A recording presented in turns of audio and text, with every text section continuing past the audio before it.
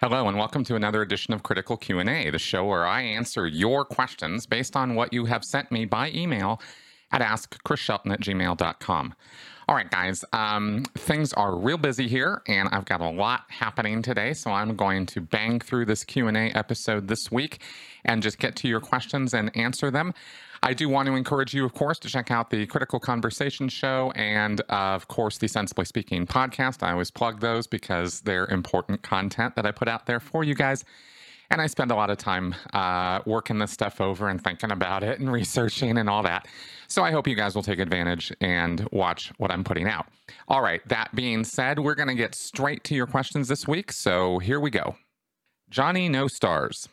When I was still an active Scientologist in the 90s, it seemed like every other person I met in Scientology was a past life clear.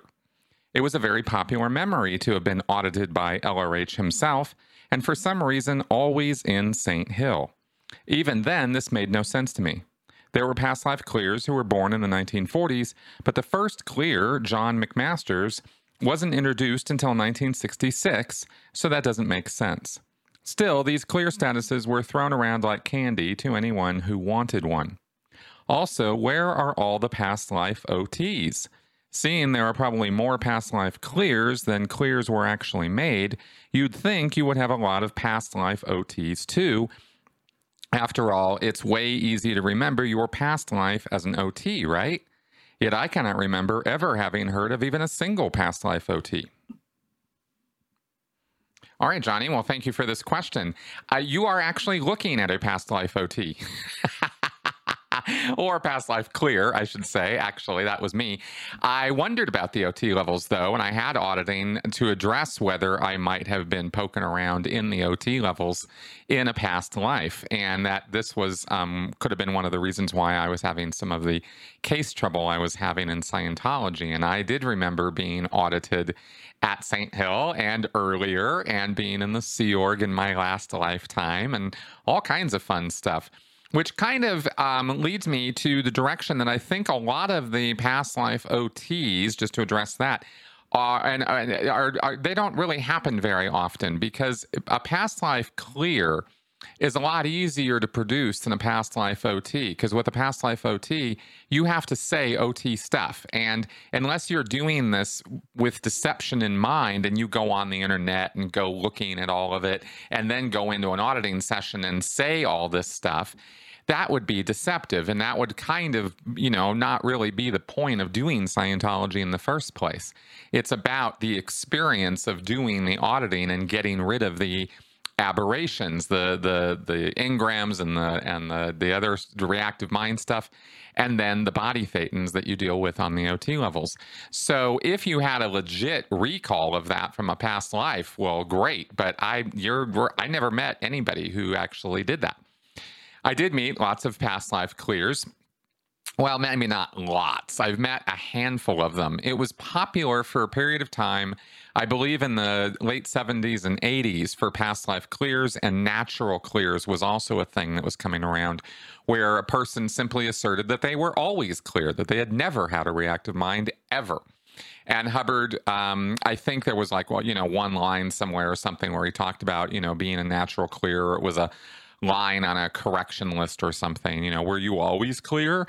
And if that read on the e-meter, then you could pursue that and, oh yeah, I've always been clear. And then you're a natural clear, which kind of means that you're sort of a baby thetan in the material universe, as I understand it. You've been around for that long here, because those of us who have been around forever, not all thetans arrived in the physical universe at the same time. Some are younger than others as far as their emergence into the physical universe. Hubbard said it all started 4 quadrillion years ago, but he also said other thetans have come into this universe since then. So they might not necessarily have had all of the, experiences and whatnot that all the other thetans have had.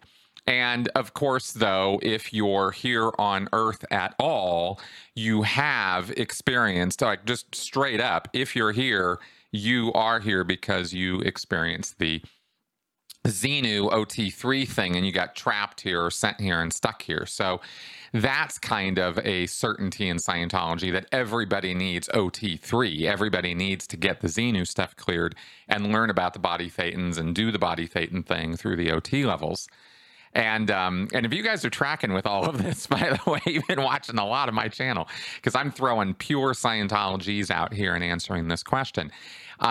This is just, kind of the nature of this. Now, as far as past life clears, though, it seems you might not know or are not thinking with the fact that Hubbard claimed that he made clears all the way back to 1947, 48.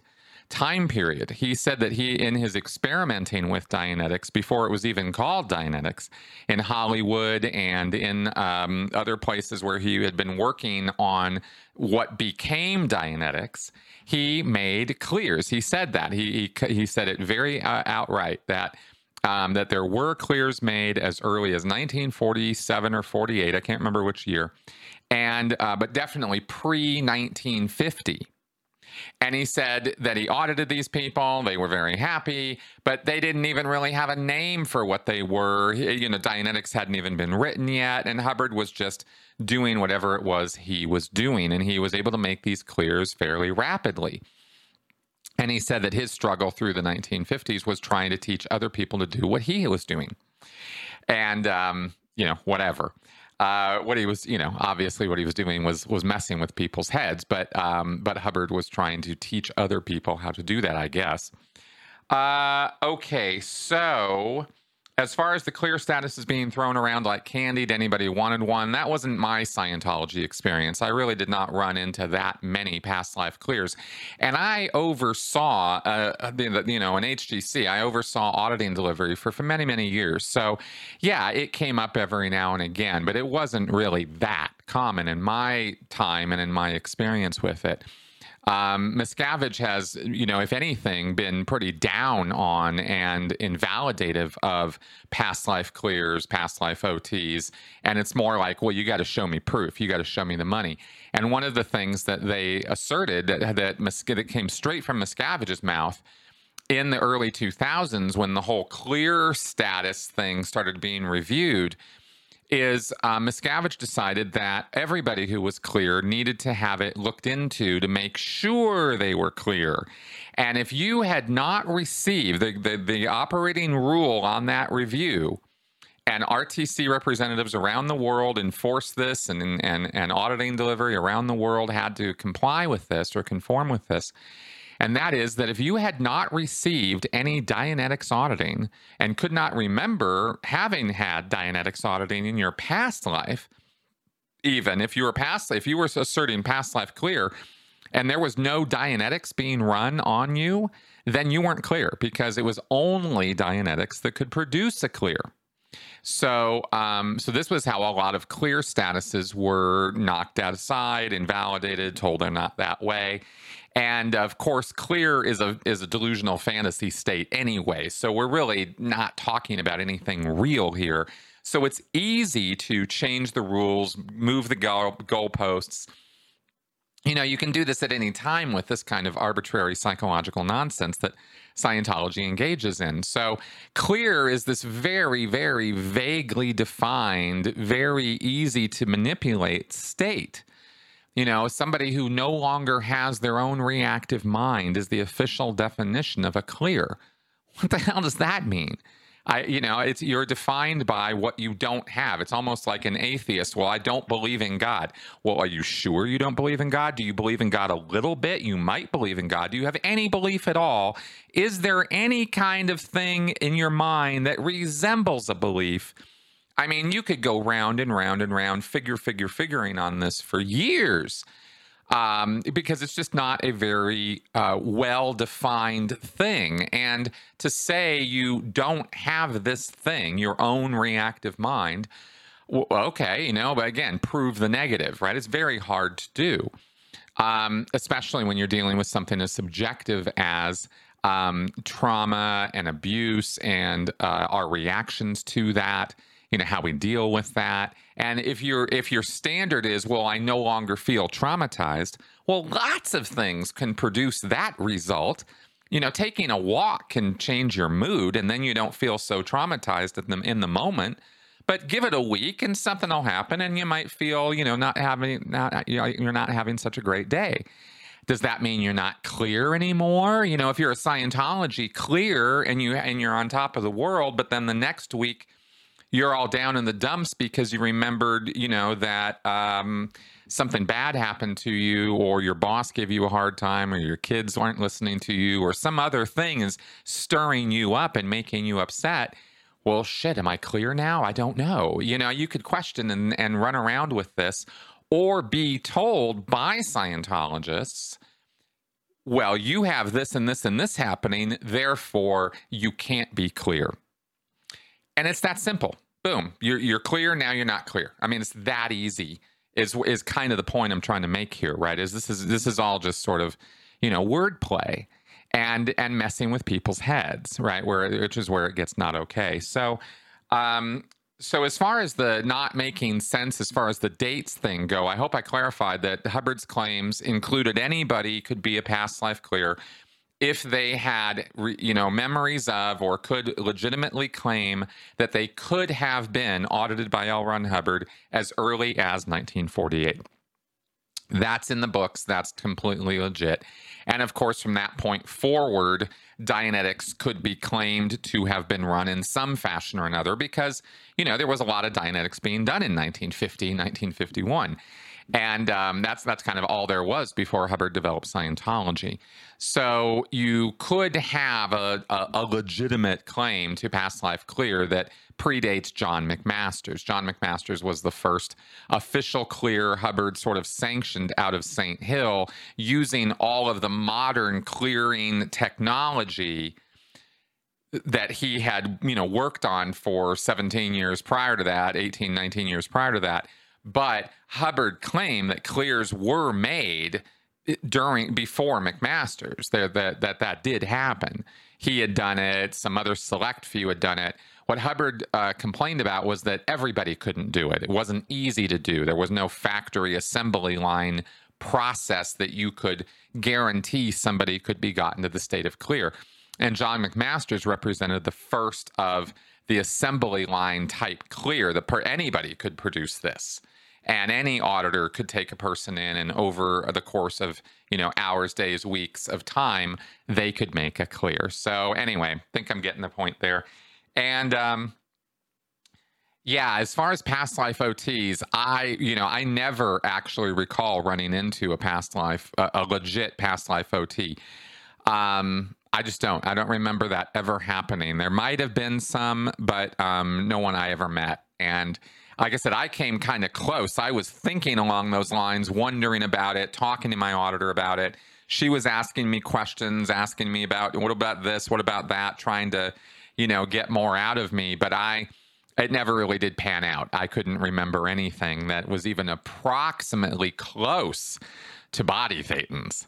I never imagined that was a concept until I read about it, in Hubbard's writing after I got out of Scientology. So there you go. Teresa A. Whom do Scientologists revere more, Hubbard or Miscavige? Would a member get in trouble for exalting LRH over DM in a conversation? This is a great question, Teresa, because it's really a bit of the balls are kind of up in the air. It really depends on the context of the situation and who you're talking to. Old school Scientologists, OG Scientologists, guys who've been around since the 70s, 80s.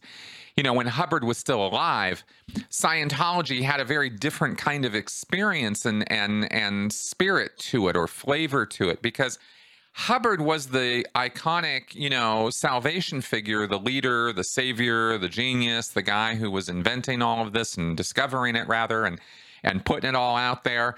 But there was always the possibility when he was alive that you could reach out and contact him, talk to him, have words with him in some fashion, usually through writing. You could write him a letter or something. And this was really important, and Scientologists really valued that living connection that they could have with L. Ron Hubbard. when he went away, Miscavige took over, and he put himself in place very, very authoritatively. And Miscavige comes across as a little bit of a dick, right? People that I talk to who were Scientologists when I was in Scientology negatively reacted to Miscavige back in the 80s and 90s when he was first kind of coming out in the public forum. I mean, he had come out publicly, in terms of being a Sea Org member, tough guy, enforcing L. Ron Hubbard's will, all the way back to the early 80s with the Mission Network takedown and the mission holders being, grilled over. I mean, Miscavige led all of that charge and destroyed a lot of lives, and almost took Scientology right over a cliff at L. Ron Hubbard's orders, and with the work of the rest of the Sea Org. It wasn't just Miscavige doing that. But it wasn't like Miscavige got a real big, wide, popular name during that time. He was just one of a number of Sea Org executives that people hadn't seen or heard of before. And then this slowly morphed into the modern Scientology management structure that was developed. And then Hubbard died, and Miscavige kind of just took the whole thing over. The L. Ron Hubbard death event is where most public first actually laid eyes on David Miscavige. Who is this guy? He's the MC of this event, and he's talking about Hubbard, and he says he knew him and all this. Okay. And then over time, they, kind of heard things from him, saw stuff from him in events. He was emceeing events, or he was showing up at events. But this was before Miscavige was the sole guy running the whole thing. So they were also seeing other senior Scientology executives, and they kind of equated them all with one another. Not everybody in the public sector of Scientology is really clear on how the management structure is put together or how the Sea Org organizes itself. They really don't care that much about that kind of thing. So they learn a minimal amount of it, but they don't really pay a whole lot of attention. But over time, as L. Ron Hubbard's legacy or memory faded, and Miscavige was the living, breathing leader of Scientology, his presence started dominating in his attitudes and ideas and way of talking and way of thinking, and the presentations and the grandiose events and all of the, digital displays and graphics and all that stuff. That's all Miscavige. He loves all that crap. So that started sort of defining the Scientology experience more. He was recreating it in his own image, and he was putting himself up more and more. And this is really through the 90s I'm talking about now, that Miscavige really started coming to the fore. And there were two things that solidified his seniority and leadership of Scientology. And that was the Ted Koppel interview on Nightline, and which Scientologists were uniformly impressed by, loved, thought was amazing, thought Miscavige was awesome, thought he answered all the questions wonderfully. Like, we all thought that was the bee's knees. And then he got the tax exemption, right? And he pushed that through and made the deal with the IRS that was necessary in order for all Scientologists to have tax exemption. And if there is one thing that Scientologists are going to worship you for, it's saving the money, because Scientology is so goddamn expensive that they're shelling out thousands of dollars at a pop to even be able to do it. So when Miscavige got them tax exemption, oh my God, I can write this off, and I can save money. This was huge, huge. Right? And they figured Miscavige is the real deal. He's the guy who ended the war with the IRS that had been going on since, as long as anybody could remember, because that war with the IRS goes all the way back to 1967. And there are not a lot of living Scientologists who were around in 1967 as Scientologists. So most Scientologists have that experience of Scientology now. And so Miscavige is their leader and has always been the leader, and they don't have the living memory of L. Ron Hubbard being alive and being around. That's the OG guys. So to them, Miscavige is really the leader and the exalted one, and the one who represents what Scientology is and what it can do.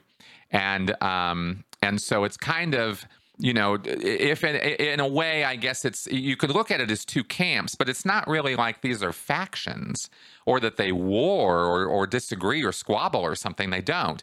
It's more like those are the old guys, and they've kind of evolved more into this is Scientology now. It's and like any other group, it grows, changes, and evolves. So Scientology has sort of evolved from Hubbard in charge to Miscavige in charge. They still pretend that Hubbard is the basis of all of Scientology. They still believe that he's the one who wrote all of it, did all the lectures, that he's the source of Scientology. And Miscavige is not considered the source of Scientology, but he has been very hard at work.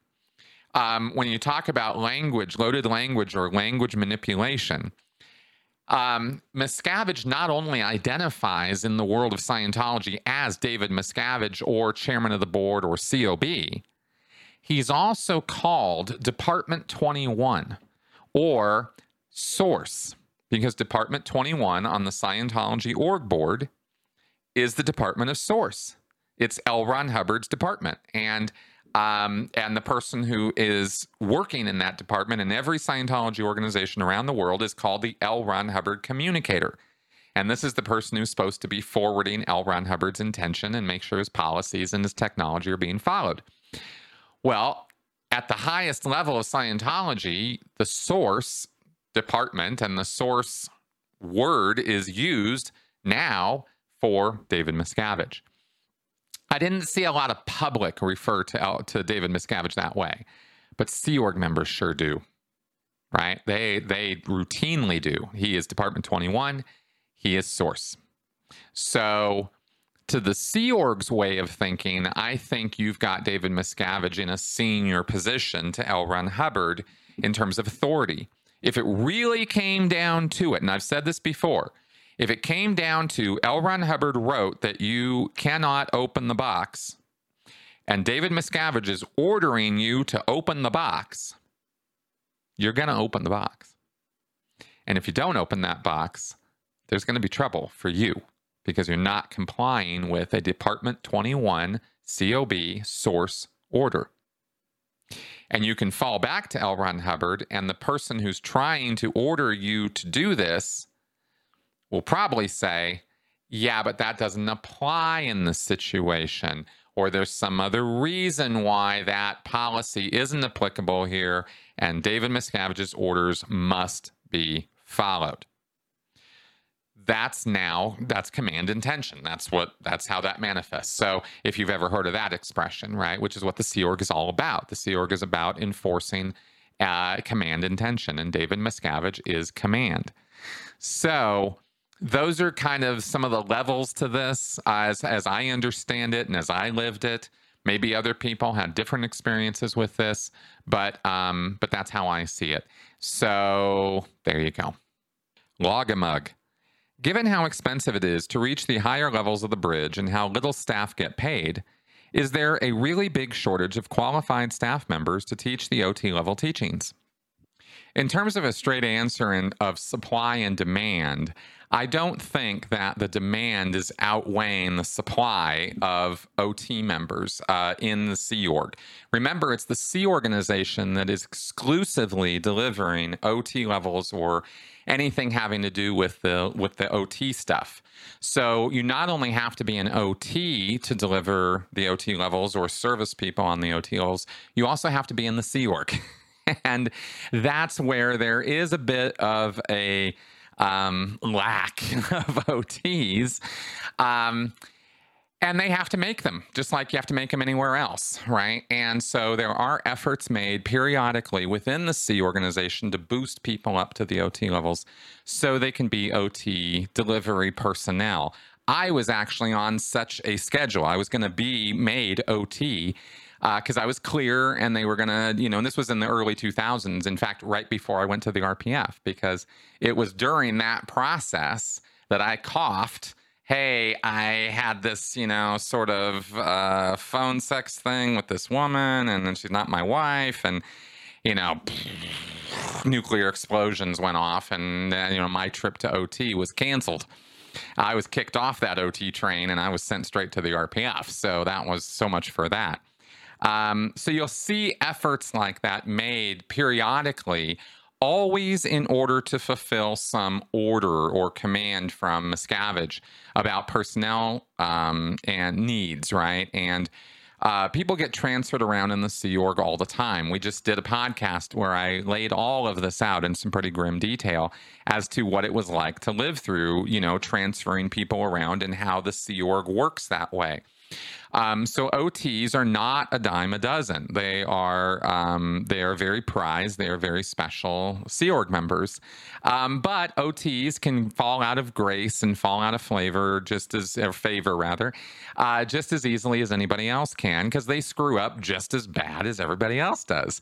And in fact, are often put into senior positions of authority or power because they're OT.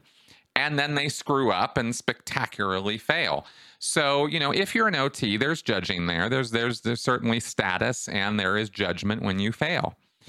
That's just part of the culture and the package of the whole thing. But anyway, as far as numbers of OTs, they've got enough OTs right now in terms of auditors and case supervisors and word clearers and supervisors to deal with the demand that they have. They've certainly got that covered.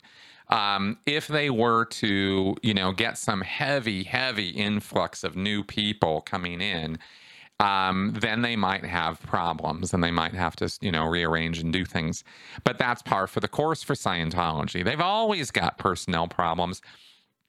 Being OT is just one of many layers of that problem. Jonathan Perry. Are there Scientologists that have committed suicide because things weren't working out and they were convinced they could just hit the reset button and start all over again due to being an immortal being? For example, maybe you lost all your money, or you couldn't pay for more services, or you ended up on the street, etc. What would keep you from just saying, "Oh, I'll get this on the next round," and just suiciding? I'm not trying to be facetious, but I wonder if I was 100% convinced of Scientology's version of reality, if that would cross my mind. Okay, Jonathan, thank you for this question. And I'll take it up even though I think it's actually a little silly, because there's no way for me or anybody to know why someone suicided, and they're not around to ask anymore. So we can really only guess, unless they left some kind of detailed note behind as to why they did what they did. We're all left to guess what happened and what the motivations were. And when it comes to Scientologists, the last thing anyone is ever talking about is suicide, or the subject of. It would be considered out ethics, first of all, right? It would just be like, why would you do that? That's crazy. You have a body, you have an opportunity here, and you're going to just throw it away and kill your body. That's just re-traumatizing yourself, purposefully re-stimulating yourself, and giving into your bank, your reactive mind, your trauma. You're just giving into it, right? You're just giving up. And, the thing about Scientologists is that they believe that they, never, what is that? Never give up, never surrender, thing. Like they, make it go right, figure it out, get your ethics in, work it out. There's always a solution thing. You make it go right. There's always a way. They have these little mantras and sayings, and they use them and they believe them. So it would be really, really quite, it's not that Scientologists have never suicided. Of course, obviously some Scientologists have. What I'm saying is that collectively, culturally, this is not something Scientologists agree with or think is an okay activity, or is that it's okay to do. And it would certainly not be something you would do in order to hit the reset button so you can start again. That would be illogical or irrational in the extreme from a Scientologist point of view. One, because of the ethics of it. Okay, you're killing your body. It's the equivalent of a murder. But that's really the lesser of the reasoning. The more of the reasoning is, look, you lucked into, or you somehow pulled in getting involved in Scientology this lifetime. You are one of the very tiny percentage of people on this planet who has managed to do that. And you believe that, with all this belief that you have, that you're going to kill yourself, kill your body, and then come back and manage to find Scientology again. But even an OT, unless they're all the way up to the highest OT level, would not have any confidence that they're going to remember all the things that they would have to remember. That's where I was trying to go with this, is that you as a Scientologist, you recognize that you are aberrated and limited and stuck, and you're in this trap. You're in this prison. I mean, Earth is a prison planet as far as Scientologists are concerned. So it's not like you're the one who's in the driver's seat. So you have no causation. You have no determinism over what body you're going to get next time around. This, and you can refer to answers I've given even last week about implants, for example. I mean, there's a whole litany of reasons why you, as a Scientologist, know that you're not in the driver's seat until you get all the way to the top of the bridge.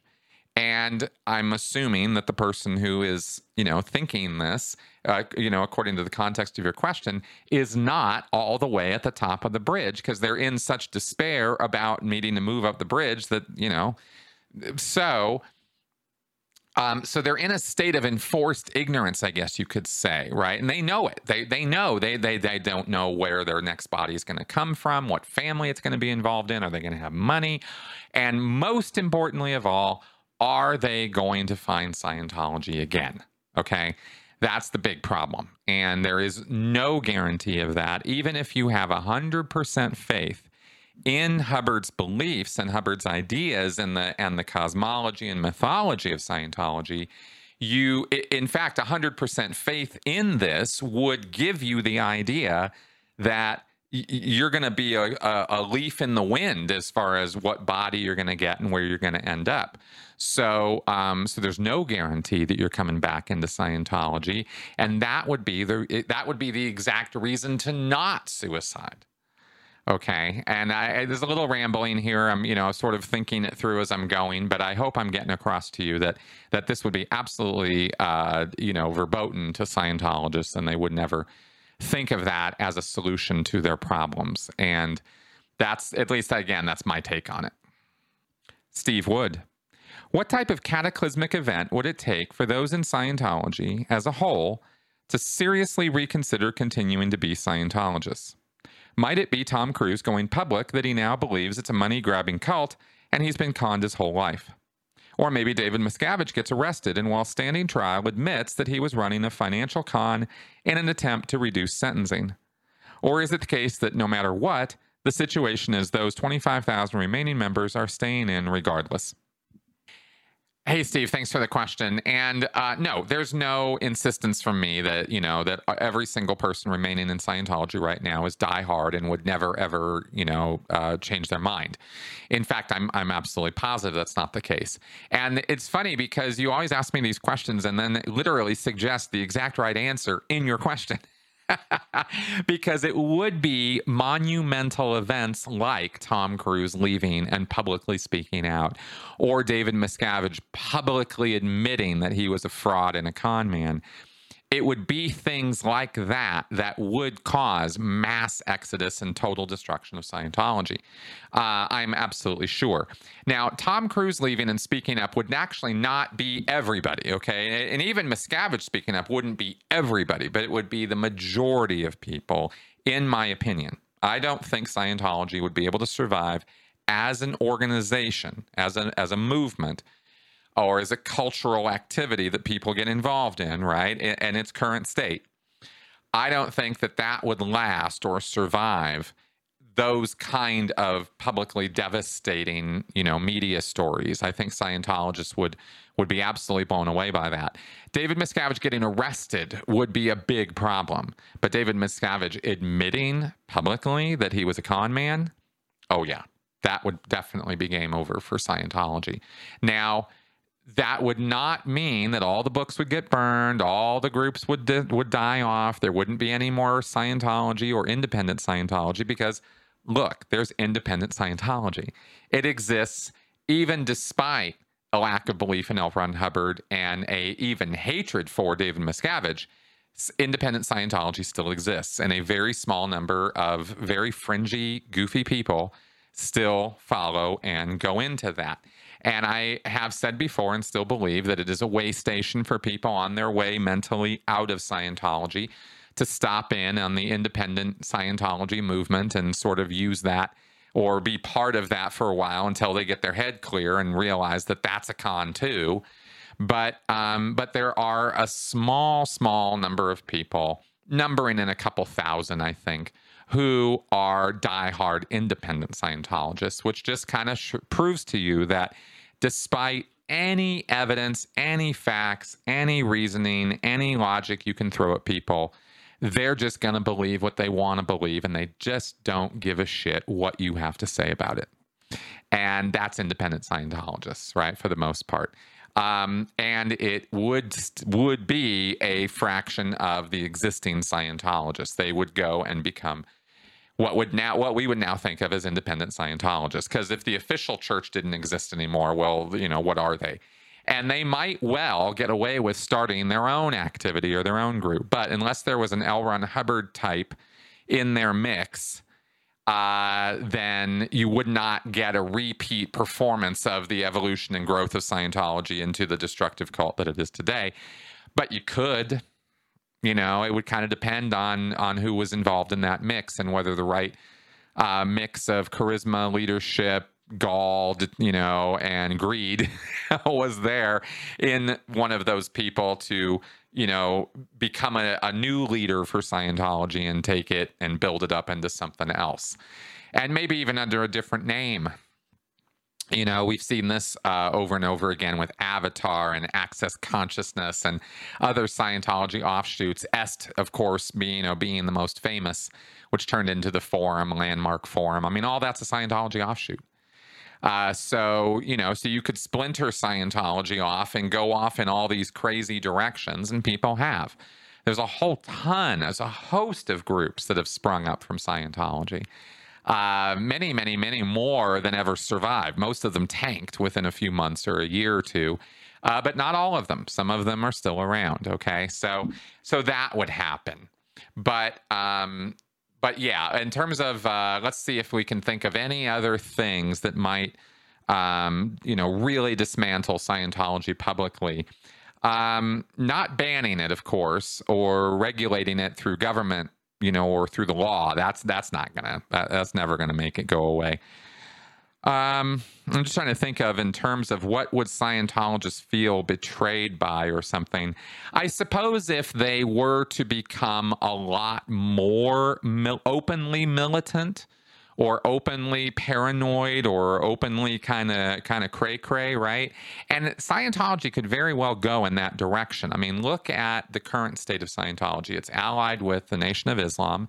You've got Trump-level cultism going on in Scientology and probably causing its own little factioning. But most Scientologists, I think, are kind of on board with some pretty heavy-duty conspiracy theory type thinking. This is stuff that doesn't have long-lasting value. It doesn't have longevity to it. These kind of things, this kind of, the more cray-cray, the more wild, unsubstantiated, unfact-based, beliefs and evidence, ideas that you have piling into this mix, which is already pseudoscientific garbage. All of Scientology, all of Dianetics is pseudoscientific garbage. So you've already got this pile of crap, and then you just keep piling more crap on top of it. And after a while, the sheer weight of it just kind of makes it fall apart, right? Or disintegrate or destroy itself. So you could have that kind of slow burn destruction happen too. I think that's just the natural course of events, and that's what's going to happen to Scientology regardless. But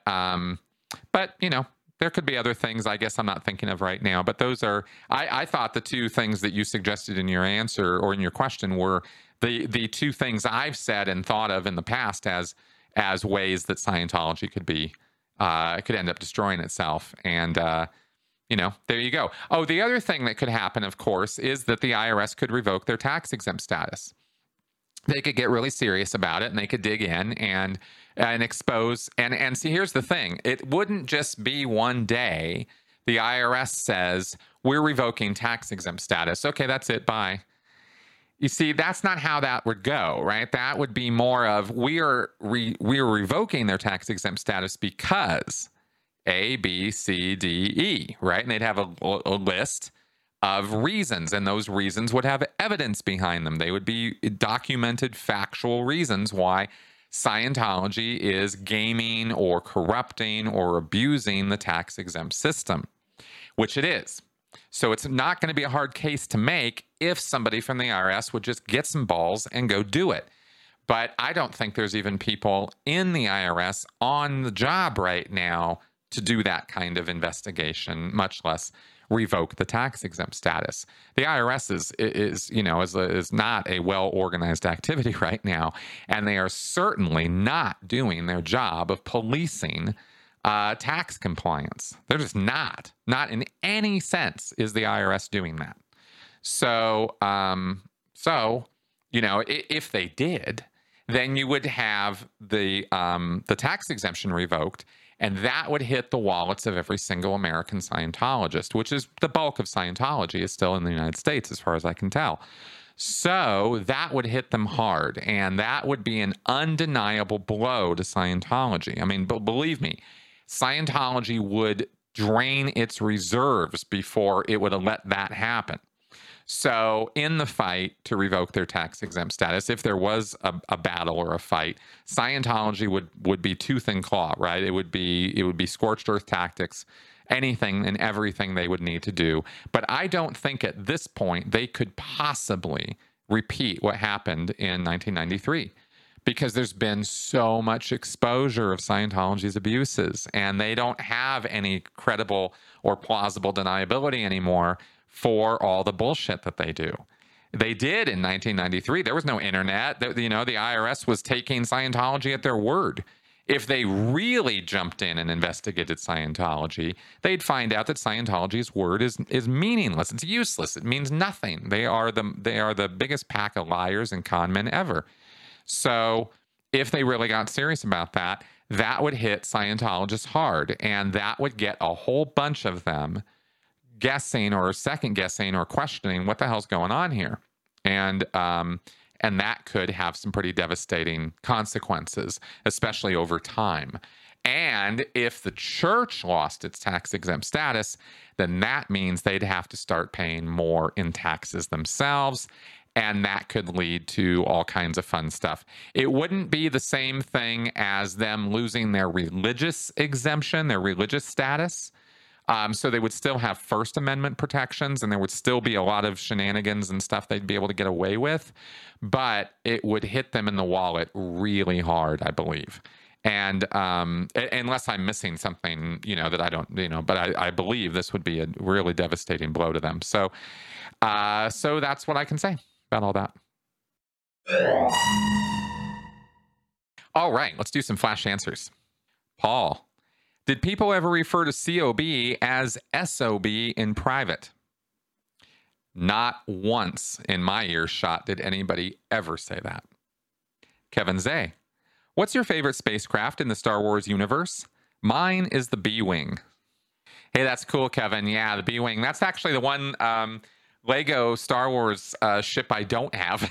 I'd like to get that. The Expert, the big one. That would be awesome.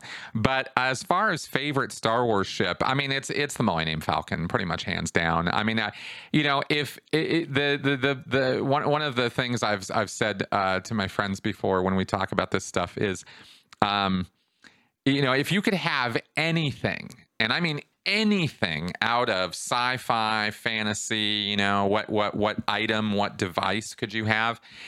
For me, it's always been a toss-up between a lightsaber and the Millennium Falcon. So this has always been a special thing for me, going all the way back to when the movie came out. JFH, how are the LRH homes that are kept secret a memorial and show, quote unquote, when they can't be seen by anyone? Not even Scientologists are told about them. Crescent Ranch and Gold Base Mansion are two such homes. Okay, thank you for this question. You might have noticed, and maybe you didn't, when I answered a couple weeks ago about L. Ron Hubbard homes and how they are sort of museum pieces and they are presented as a memorial and a show, as you mentioned here in the question. I said, I seem to recall saying that there are some people who do believe that L. Ron Hubbard is coming back, hardcore Sea Org Scientologists.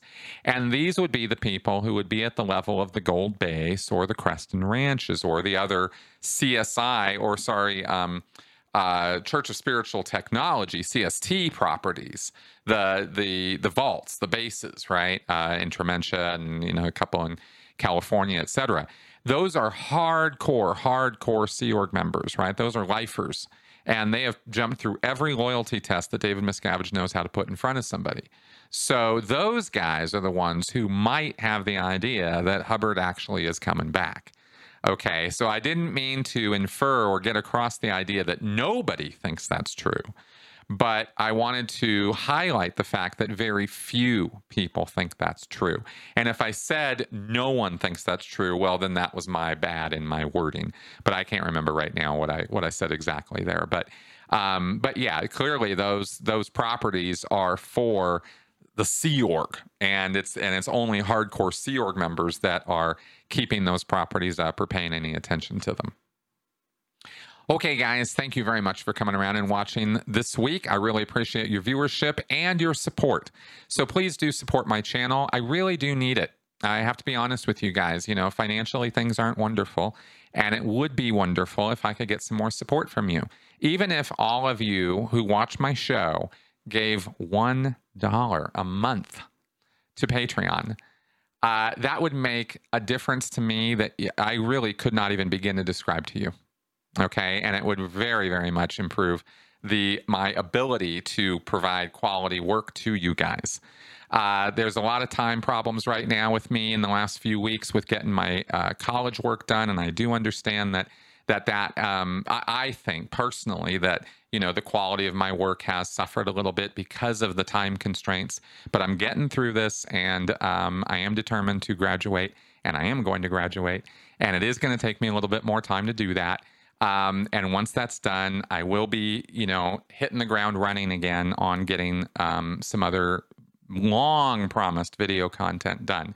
And as well as other things that I haven't even mentioned to you guys that I want to do, a series of videos and other work I want to get done. So I really do need your support. And if this channel and if the work I'm doing is important to you and you are a returning subscribing member and somebody who likes what I'm doing, then please do consider supporting me through Patreon. I'm telling you, it makes a huge difference. All right, so that's my pitch. And with all of that, thank you very much. I'll see you guys next week. Bye-bye.